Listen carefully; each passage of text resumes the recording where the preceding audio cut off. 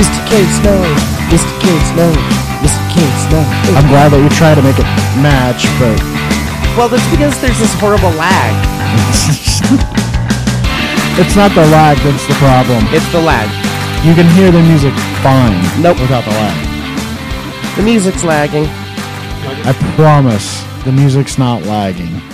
It's 100%. If Bill Nye were here, he would say to you, he would look you right in the orbs of your soul, and he would say, science rules. Him and his friend Neil deGrasse Tyson. They're buddies. Neil deGrasse Tyson's a pretty good guy. Yeah, like yeah, him. we like Neil deGrasse Tyson. What? Hey, is her mic on? Will you Is turn it her on? mic on? I hope you don't have me on yet. There we go. Turn me on. All right. Well, Yeah, we're on. did Misty K. Snow just ask me to turn her on? I think she did. Hey, this is... I think that just made Chris's whole entire crappy day. Yeah, it's been a really bad day. But it's only going to get better because we are talking with Democratic's candidate for Senate, Misty K. Snow. Coming off her debate from last week. Yeah, fantastic debate, Misty. Yeah, well, thank you. Yeah, everybody says I did really well, and we did a lot of preparing for it. But I mean, after 6 months of interviews, public appearances, and I did have 2 debates during the primary, I think all of that really helped me prepare for this. And I knew going in this would be the most important day in my campaign since April 23rd, when I was at the convention and forced my primary opponent into a primary. So, would you say that probably the pivotal element of all your preparation was in the practice debate you did with this crew right here? Well, that was helped. I mean, like we did like earlier in the day, we did a mock debate with Keenan, who helped me do debate prep. I was like, Keenan was harder to debate than Mike Lee because Keenan had been working with, he knew what I was going to answer. He knew how to come back at you. That is one thing that surprised me from the debate. Oh, by the way, everyone, this is the Snow Report or the Snowstorm. I don't think we ever really decided on a firm name. I like Snowstorm. It's been Snow Report is Yeah. like what you've been using on the scene. Yeah, so we are the New Utah Podcast. Josh, Jeremy, Jessica, and myself. Hello. And each week we talk to Misty K. Snow and talk about different things going on in the election, topics that she's passionate about, what she's going to do for the state of Utah. And what I was saying is, the debate, I was surprised that there weren't more back and forths between you and Mike Lee. Like a lot of stuff you guys disagreed on, but there wasn't a lot of point counterpoint type of debate that we see a lot of times in those debates. You guys were able to really get across your message in just, one good, succinct, 1 minute, 1.5 minute speech. Yeah. So the debate format is that there's each question, you get 90 seconds to respond, and then you have an opportunity for a rebuttal, but so you don't want to waste time on rebuttals for questions you don't want, like the ones that are less important to you, because it's a 55-minute debate, and so you have to look at going in 55 minutes. Probably 10 of that's from the moderator and the questioner. So I got 22 minutes of airtime. I need every one of those minutes to count. I don't want to waste time getting into issues that are less important. Yeah, like we were talking about. Like there's this one question, like, what do you think about bipartisanship in the government? So I just kind of used that moment to talk about paid maternity leave. Yeah. This is kind of a waste of time question. I was actually really kind of hopeful you would have brought up his voting record, because I think that was one place where you could absolutely go right at the throat of Mike Lee. He has a voting record that suggests that not only does he only vote across party lines, but he votes even against the rest of the Republican Party in his own little segment of stupid Tea Partyism. Ultra conservatism. And I really haven't seen him cross that line. Yeah. He did support like criminal justice reform, but I did, some of these issues I was hoping that would come up was be like women's rights or like the Flint crisis. So I just so I used my closing statement to bring him up where, because he spoke, because I had the last word. I won the coin toss, chose the last word. I'm like, I'll bring up anything that didn't come up in the debate in Mike Lee's record, so he doesn't have a chance to respond to it. So I used that moment he voted against the Violence Against Women Act, and he blocked aid to Flint during the water crisis, forcing those children to drink water poisons lead and bathing water contaminates lead. So Well, and I think it was actually really cool that you got both the initial speech and the ending speech. So it kind of started. So it was really weird because I won the coin toss, so I got to choose if I wanted the last word or not. So I chose last word, and then Mike Lee, he chose to go second, which I thought was weird. Mike, you're letting me go first? Yeah, I thought that was weird that you got both. I wondered how that happened. Yeah, he chose to go second in the beginning, so I guess he wanted to see where I came from and wanted how to to try respond. and put in some answers. Didn't understand how it worked. Yeah, do you think he was like, debate? Well, what I realized, He's about not an halfway idiot. through the debate, is that Mike Lee's debate style is that he wants to try to find as much common ground as he can with me so the people are like, well, there's not much of a difference between them, so I'm going to vote for the incumbent. Exactly. That's that kinda was what his I debate thought. strategy. So I think it's good that that the party actually nominated someone who wants to draw contrasts with Republicans, someone who wants to agree with Republicans on everything. Something else that was interesting was, if you go back and listen to it, was the way you both used the language. He was a very political. I mean, you would know what he was talking about if you were in government all the time, and you were just your words were real. Yeah, he used jargon. It was, yes, that's the word I'm thinking of. And, you're just straight to the point, and you could really tell a difference. Yeah, a lot of people really liked the way I talked. I mean, that I didn't sound uninformed on issues, but I talked in a way a lot more people could relate. And I think that helps. And I feel that I probably moved the needle that night.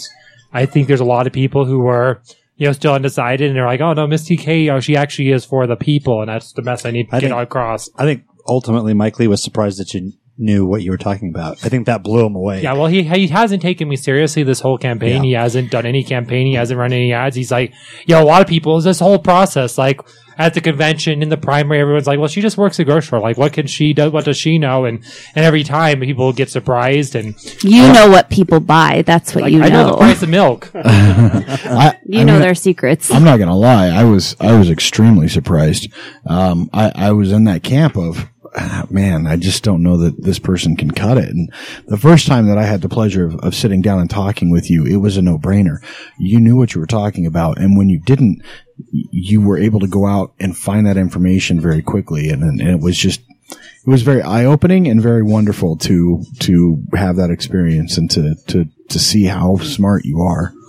Yeah, it's always been a fast learner. As like every employer I've had, every boss I've had, every teacher always said I was a fast learner, and I liked it. And I've spent a lot of time reading current events. I tend to be well read and keep myself informed on issues, and I think that really helps me, and I also have a really good ability to remember. Yeah, it absolutely does. So we wanted today, Misty, to talk, obviously a little bit about the debate, because that was fun to watch for all of us, I think.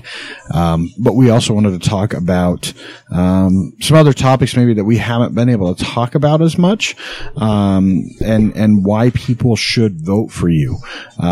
So we kind of have a little bit of a list. I mean, we've talked about some of this stuff at length, but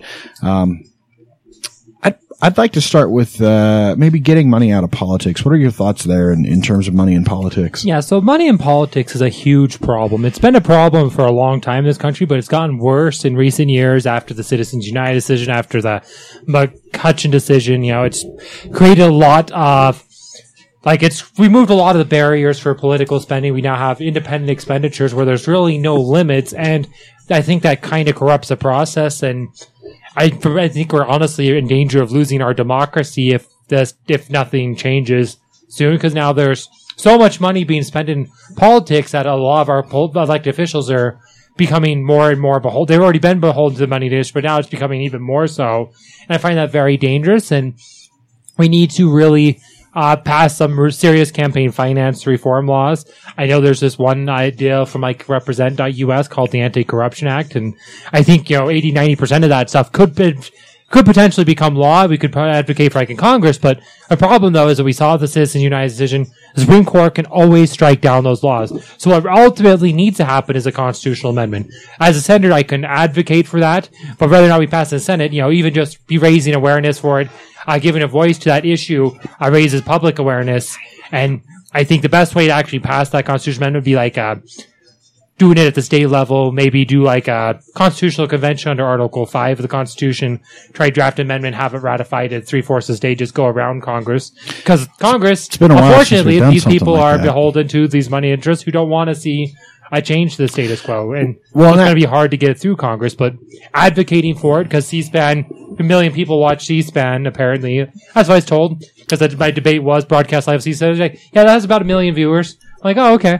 So I guess so. I used to watch it in my hotel room when I would travel a lot because I mean this kind of stuff is really my wheelhouse in terms of interest. But one thing that's very clear is unless we replace the people in power, it does take a constitutional amendment. It does take legislatures to actually make that change for campaign finance reform. We've seen that it's never going to change unless we basically just replace everybody. There are very few people in the Senate, in the House, that actually push campaign finance legislation. And people like Orrin Hatch, Mike Lee talks a big game, but I haven't seen any finance, legislation passed by him or even attempted by him. I think in the Senate, I think the only two that have really talked about it are Elizabeth Warren of Massachusetts and Bernie Sanders of Vermont. Exactly. Two of the more liberal senators. You need at least 51. Yeah, you need at least half, and for an amendment, it's 2/3, right? It's like, but it's like even to get like a bill, any kind of bill for campaign finance, you'll need 51. So. Yeah, so I mean that's a big deal. That's a big challenge. But I just don't see Mike Lee doing that ever. Even though in the debate, Mike Lee talked about he wants money out of Washington, but it's clear the guy's running for his second term. He's just adding to the money in Washington. He benefits a lot from money in Washington. He has a lot of money from the fossil fuel industry, from the pharmaceutical industry, from the financial and investment industry, aka Wall Street. He has a lot of money from the Koch brothers. So yeah, he's a huge beneficiary of the system. So why would he want to change it? Yeah, exactly. So let's move on to something else. So we've briefly touched on LGBT issues, and I think that you're reaching the millennials, but I believe that locally you're going to have a lot of people in that community having your back. What are you going to say to them that is really going to make them vote for you, besides you are the Utah's first transgender Senate candidate? Well, if you watch the debate, we actually had this really strong exchange on LGBT rights. And I just, I want everybody to have equal rights. And people always talk about how we balance religious freedom. Like, religious freedom is like every other right. It ends where the rights of other individuals begin. You shouldn't use religious freedom as an excuse to discriminate. I'm so glad you said that. I actually, when you were debating, I live tweeted that quote. It was probably my favorite thing that you said the entire night. That your freedoms end where the rights of the next person begin, or something along those lines. I mean, that's a very well-established fact. Also freedom comes from First Amendment. Also, the First Amendment is freedom of speech. You can't not yell fire in a crowded theater. The Supreme Court has ruled on that because it endangers the safety of others. Yeah. And when we're talking about interracial couples, the Supreme Court has ruled you can't discriminate against a couple because they're interracial. So, 14th Amendment has equal protection. By the same standard, you should not be able to discriminate against the same-sex couple. So it just seems when I said that line, I got all these huge applause. Like, I encourage everybody, all, like BYU or any other religious school, to treat all of its students, including LGBT students, with equality, because it's a loving, humane, compassionate thing to do. Yeah, and that got you some applause. Yeah, forbidden applause that shouldn't exist. And there's a BYU on LGBT rights and religious freedom, and I got this really loud round of applause, which you're not supposed to. They're not supposed to applaud till the end of the debate. Well, and I mean, if you watch the other debates, even presidential debates, I mean, when they do applaud, when they do laugh, it's very seldom. And those are the points and the moments in the debate where they've said something that's catchy. Unless you're Donald Trump and your supporters are in the room and they laugh at some jackass statement you make. It's just crazy. So, but I mean, really, it was fantastic to hear you say that. My question along those lines is, how are you going to get those people out to vote? Because traditionally, that group of people, the LGBTQI community, millennials, they suck at voting. They're really bad. We've been working really hard. So on Saturday, we actually have this text banking party where we got through both buildings. We pulled up all the cell phones of 18 to 25-year-olds, and we're going to text message them. text message like, vote for Misty K. Snow. She's running to be the first millennial in the U.S. Senate. She'll be a voice for your generation. Learn more at mistkSnow.com. Because you only get 160 cool. characters. Yeah. But we're like targeting 18 to 25-year-old cell phones. That's a fantastic idea. I mean, it is really the biggest thing. My daughter, she voted in the primary. She was really excited to do it, for the first time. She's very active politically. And she was happy that her ballot was here when she came home from college this weekend because she was able to cast her vote. She was on the list. Yeah, she was on the list because we don't live in, Utah County. Trying to keep the poor people down over there. Not doing voter, mail ballots. So, which is always crazy. Like, why don't we have electronic voting via the computer? Like, the amount of fraud that occurs is so small, and we send out ballots in the mail. How can we not do electronic voting? Yeah, I think we'll get there eventually. But, going by mail, though, is, I think, a step up from where we always had to have everybody go to the polling place. You got to wait in line for several hours. Absolutely. And then you can finally cast a ballot. So having it vote by mail, I think, also gives people like 3 weeks to look at who the candidates are. They can be well informed, which is, I think, a huge plus. Well, a lot of people aren't informed when they vote. Like, they go to the ballot box, like, I have no idea who these people are. I'm checking random boxes. Yeah, I don't know who all these judges are. When you can go look at that voter information pamphlet and see that, Judge Cho, for example, was the only judge on the entire thing that the committee said, don't reappoint her. Vote no. Like, it was like a 7-3 decision to vote no against her because her performance standards are so low. But people don't see that. So people either vote yes on everyone because they don't know, or no on everyone. There's some people I talk to, like, we're just going to vote no on everyone because we need new blood in the judicial system. And other people like, well, I haven't heard anything bad about them, and I wouldn't want to cost somebody their job. And it's like, judicial system, judicial system is one of those systems like, no, we don't need new blood there. Where we need new blood is the guys that make the laws. Like, you need to go look at every incumbent that's in there, that's in your, in your local state house representatives, your local council. And if you don't like what's going on in the state, vote those people out. Because the judges don't make the laws. The judges, for the most part, judges are pretty even keel. Like, they might lean one way or the other, but at the end of the day, they're just judges. Yeah, that's like, so I think it's good that people are more informed now. There's a lot of independent sites that have like ratings for all the judges on what their, you can look at like their record, how they ruled on certain cases, and there's a lot of information out there. And now that people get the ballots in mail, they have more time to actually research that. I think that's good. Yeah. So, Misty, one thing I've seen in this election cycle that has been rearing its head more than I've ever noticed before are complaints about the Electoral College and how that system works. With the specific power that you would be granted as a U.S. Senator, what are your thoughts on the Electoral College, and how do you think, are you an advocate for change in the system, or do you like this system?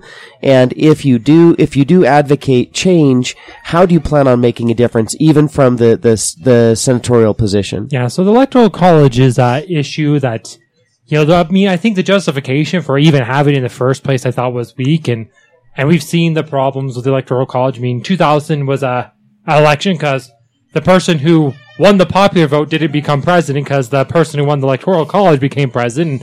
A lot of people had issues with that.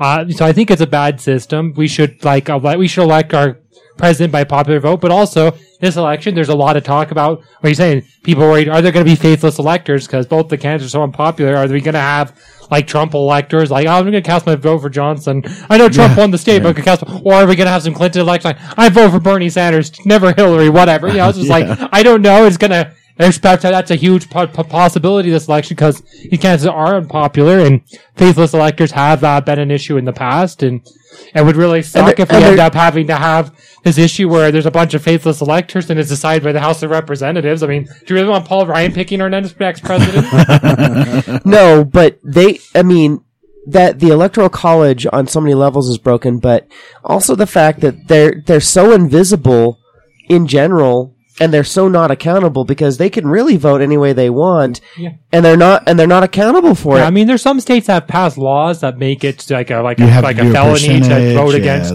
vote differently than you vote. So the whole nation, we vote in November to elect electors that are picked by that particular candidate's team, and those electors in December actually vote for president. Yeah. That's how this is decided. And to be clear, the Electoral College system, not a bad system in like 1840. right? Not a lot of mass information happening in 1840. It takes days for stuff to reach the West Coast from the East Coast. But now we live in an age of instant information. We know exactly what's going on in Washington as it happens. We can watch C-SPAN, we can see the debates live. Well, another issue with the Electoral College, though, is that certain states are much more important because there's just the only states that you see the president's going to are the states that are close in polls. I mean, how often do the presidents go to California or Texas? No, they don't. They go to Florida, they go to Iowa, they go to Ohio, they go to primarily, Colorado, primarily Midwest North Carolina. States. Because that's where the vote matters. Because the way the Electoral College typically works is you get these all the states are in votes my from the column, these states are in her column. Well, only these 9 states actually matter. Even though Utah is, probably in most general elections, you're getting 30 to 35% of the vote for the Democratic candidate. You get all the red, you get all the Republican stuff. Whereas if the Electoral College is gone, it's done by popular vote. Overall for the nation, it doesn't necessarily change. I mean, it's only twice in our history that the popular vote's been different than the electoral. 4 times. We've had 4 times. The most recent was in 2000. Yeah, it was in 2000. But I mean, you have to go back to before that. You have to go back to the 19th century. Yeah, it's 3 instances. forever, I think there's 3 instances in the 19th century. But it's such an anomaly that it happens. But at the same time, in a place like Utah or at a place like Texas, for example, you feel like your vote actually matters then if your, Electoral College representative is going to vote Republican anyway. A lot of people just say, well, why even go out to the polls? So I think that leads to low turnout. Oh, absolutely. It is.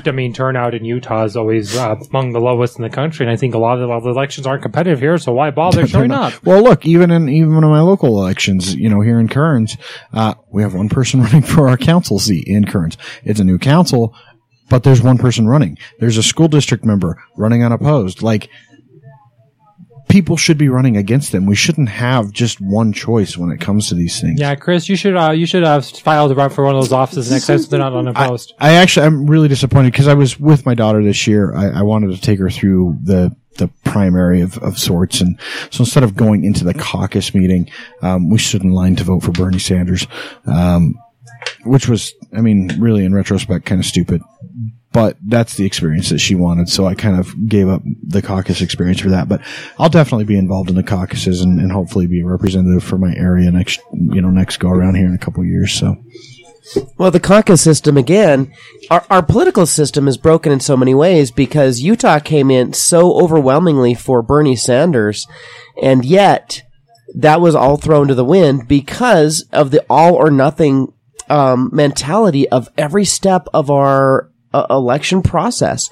We've got to get away from this totalitarian sort of approach to everything. Every level seems to have a binary response. It's either this or that.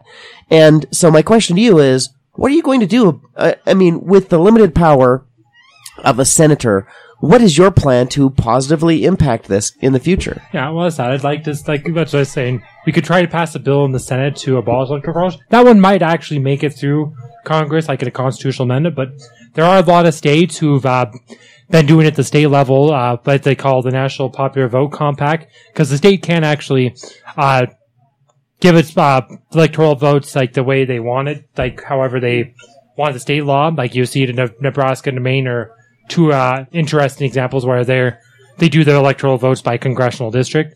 There's a lot of states that say if a majority of the electoral college passes the popular vote compact at the state level, we can now assign all of our votes by a popular vote and essentially bypass electoral college. Yeah, well, and getting rid of the electoral college, ultimately means a state like Wyoming does not get as much power as it has. I know it seems small; they get 3 votes, but there's 500,000 people in Wyoming.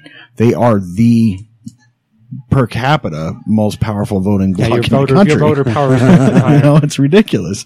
I want to talk on a couple more things, Misty, because we've talked about a lot of the stuff. We've talked about, women's rights, getting the minimum wage increase, getting paid maternity leave, legal marijuana. But there's some stuff that you talked about in the debate even that I think is important, that we haven't really spent a lot of time on. One of those is really, and it kind of goes hand in hand, renewable energy and taking care of air quality. And those are 2 things that we talked about briefly, or you did in the debate, but I'd like to hear more about your thoughts on what we can do there. Yeah, so polling shows that the state of Utah, we're more dissatisfied with our air quality than any other state. People are not happy about the air quality in the state. And, if you live in Utah, during the winter in any of our, cities, I was going to say, I bet if you poll in January, the results are vastly different than if you poll like right now in the beginning of October. But even October started. I mean, it's not so bad day because we had some rain, but we're starting to. Yeah, but it's starting to do it. Yeah.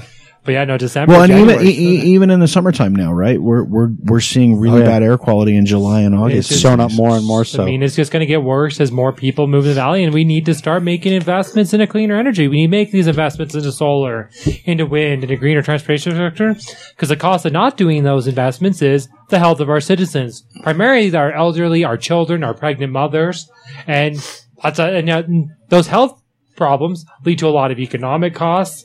It can also impact our tourism.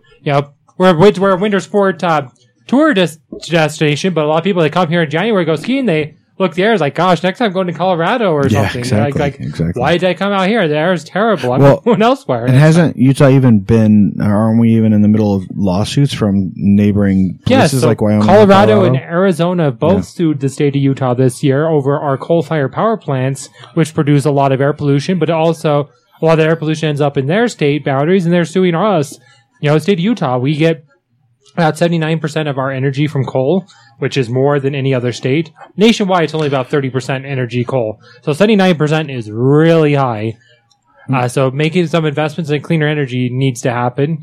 What do you say to people that, when you talk about investing in clean energy and renewable energy, what do you say to people that say, well, yeah, but Obama tried to do that and we had a massive failure. We spent a bunch of money in solar and these companies went under. Like, what do you say in response to that? What's your response there? Solar is one of the fastest growing industries in the United States of America right now. We can invest in solar. We can create new jobs in communities where we're building these projects. And it's becoming cheaper and cheaper to build solar. I think it's a worthy investment, and we can create new jobs, and it's necessary for our future. I mean, Europe, China, a lot of other countries, they're investing in cleaner energy. The green economy is the next thing. If we don't start making these investments, we're just going to keep falling behind the rest of the world. And if we want to be competitive on a global basis, so we need to keep making these investments into new technologies. So if we don't develop the technology ourselves, then, in order to move on that technology, we're going to have to go to countries like China, to get that same stuff, to get the materials, to get the solar panels and import those. And that clearly a lot of the minerals and stuff that we make in solar actually are imported from China because they're because they're spending the money on the research and they're getting it figured out. That China is all, they're the most populous nation in the world. They have a lot of air quality problems. So they're making huge investments in China in cleaner energy because Beijing looks as bad as Salt Lake City in July. That's like 10. Their walls are more, or their air is more gray than my walls are over there. It's pretty bad. Yeah, Salt Lake City's air in July looks about as bad as Beijing, or January. Sorry, Salt Lake City in January. It's very close. It's very close. So China's like, we need to do something. So they take it seriously. They're taking it seriously. We need to do that here. We need to show leadership instead of being a follower. What about, I think maybe this will be our last one, unless you have something else that you really want to talk about, but what about gun violence? So that's constantly something that pops up. I'm surprised it's not a bigger topic. Republicans really like to, prey on the insecurity of people and prey on the thought of terrorism. But what about gun violence? What should we do with guns? Should we take away assault weapons? Should we put restrictions on guns? We had the Brady bill. We had, the black 10, the 10 different, essentially black assault weapons that were banned for a long time that have now been unbanned. What are your thoughts there?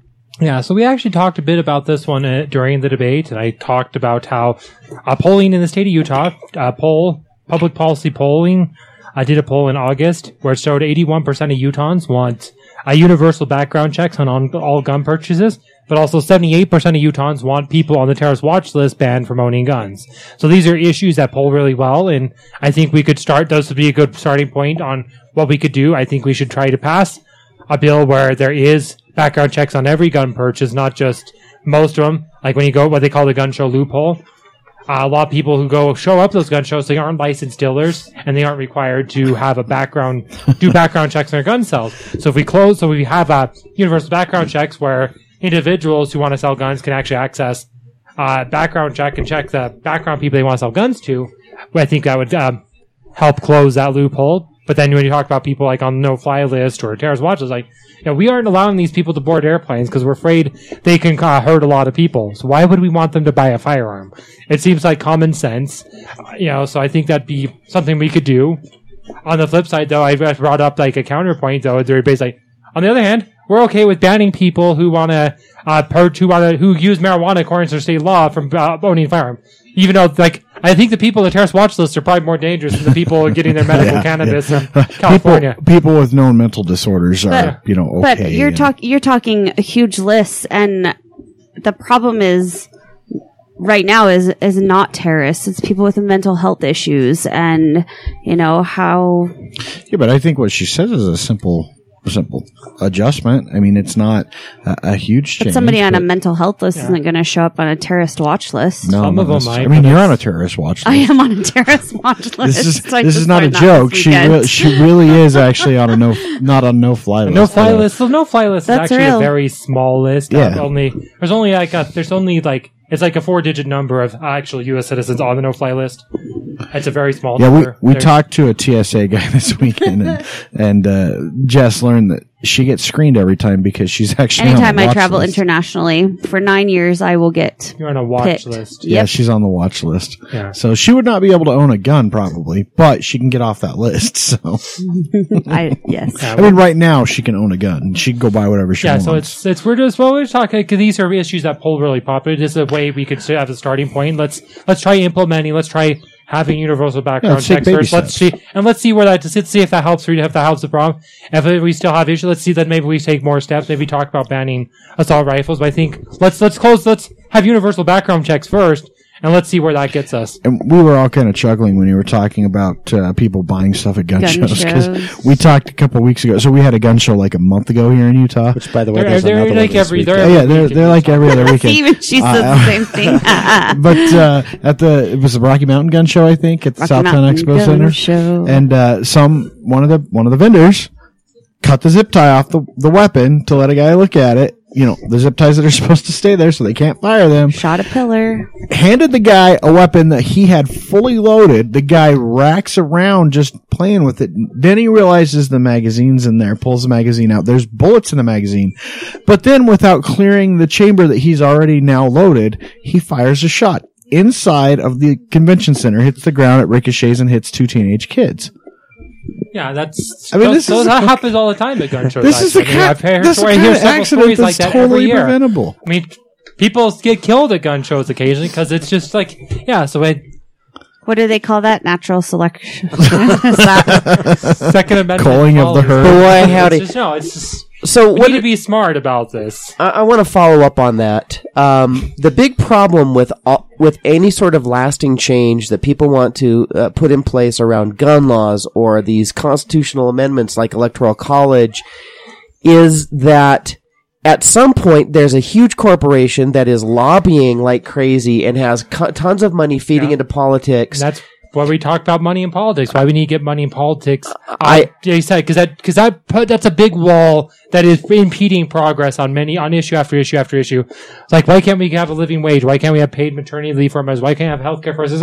Because every end of those, there's a powerful corporate influence lobbying. Marijuana. I was just thinking that. Pharmaceutical industry. Pharmaceuticals. DuPont's the one that started it back in the early 1900s for oil. It's money in politics is what impedes progress on every one of these issues. I agree, but here's the question for you. You are not going to make immediate change on the money in politics. I mean, because you're going up against an entire organization, an entire institution at this point. However, you can drive some change around these specific targeted items. Your opposition is going to be financed by big companies and corporations with deep pockets. It is financed by these people. What is your plan to circumnavigate these deep-pocketed, adversaries? Well, I'd be one more voice in the U.S. Senate who is against money in politics. You know, if we keep electing more people, we can make progress. But there's a lot of bills you can make a lot of progress by passing amendments to bills. Maybe if it's a bad bill, maybe you can make it a not so bad bill by passing a couple of amendments to bills. Maybe you can make a decent bill a bit better by doing amendments. And again, when you're Senate, though, C-SPAN records everything you do on the chamber floor. You can talk about these issues. You can raise awareness about these issues because everything you do will be watched by 1 million people. Well, and the other thing, and not understood. The other thing to by keep 999,000. One way that she makes a difference is she's not backed by big money right now.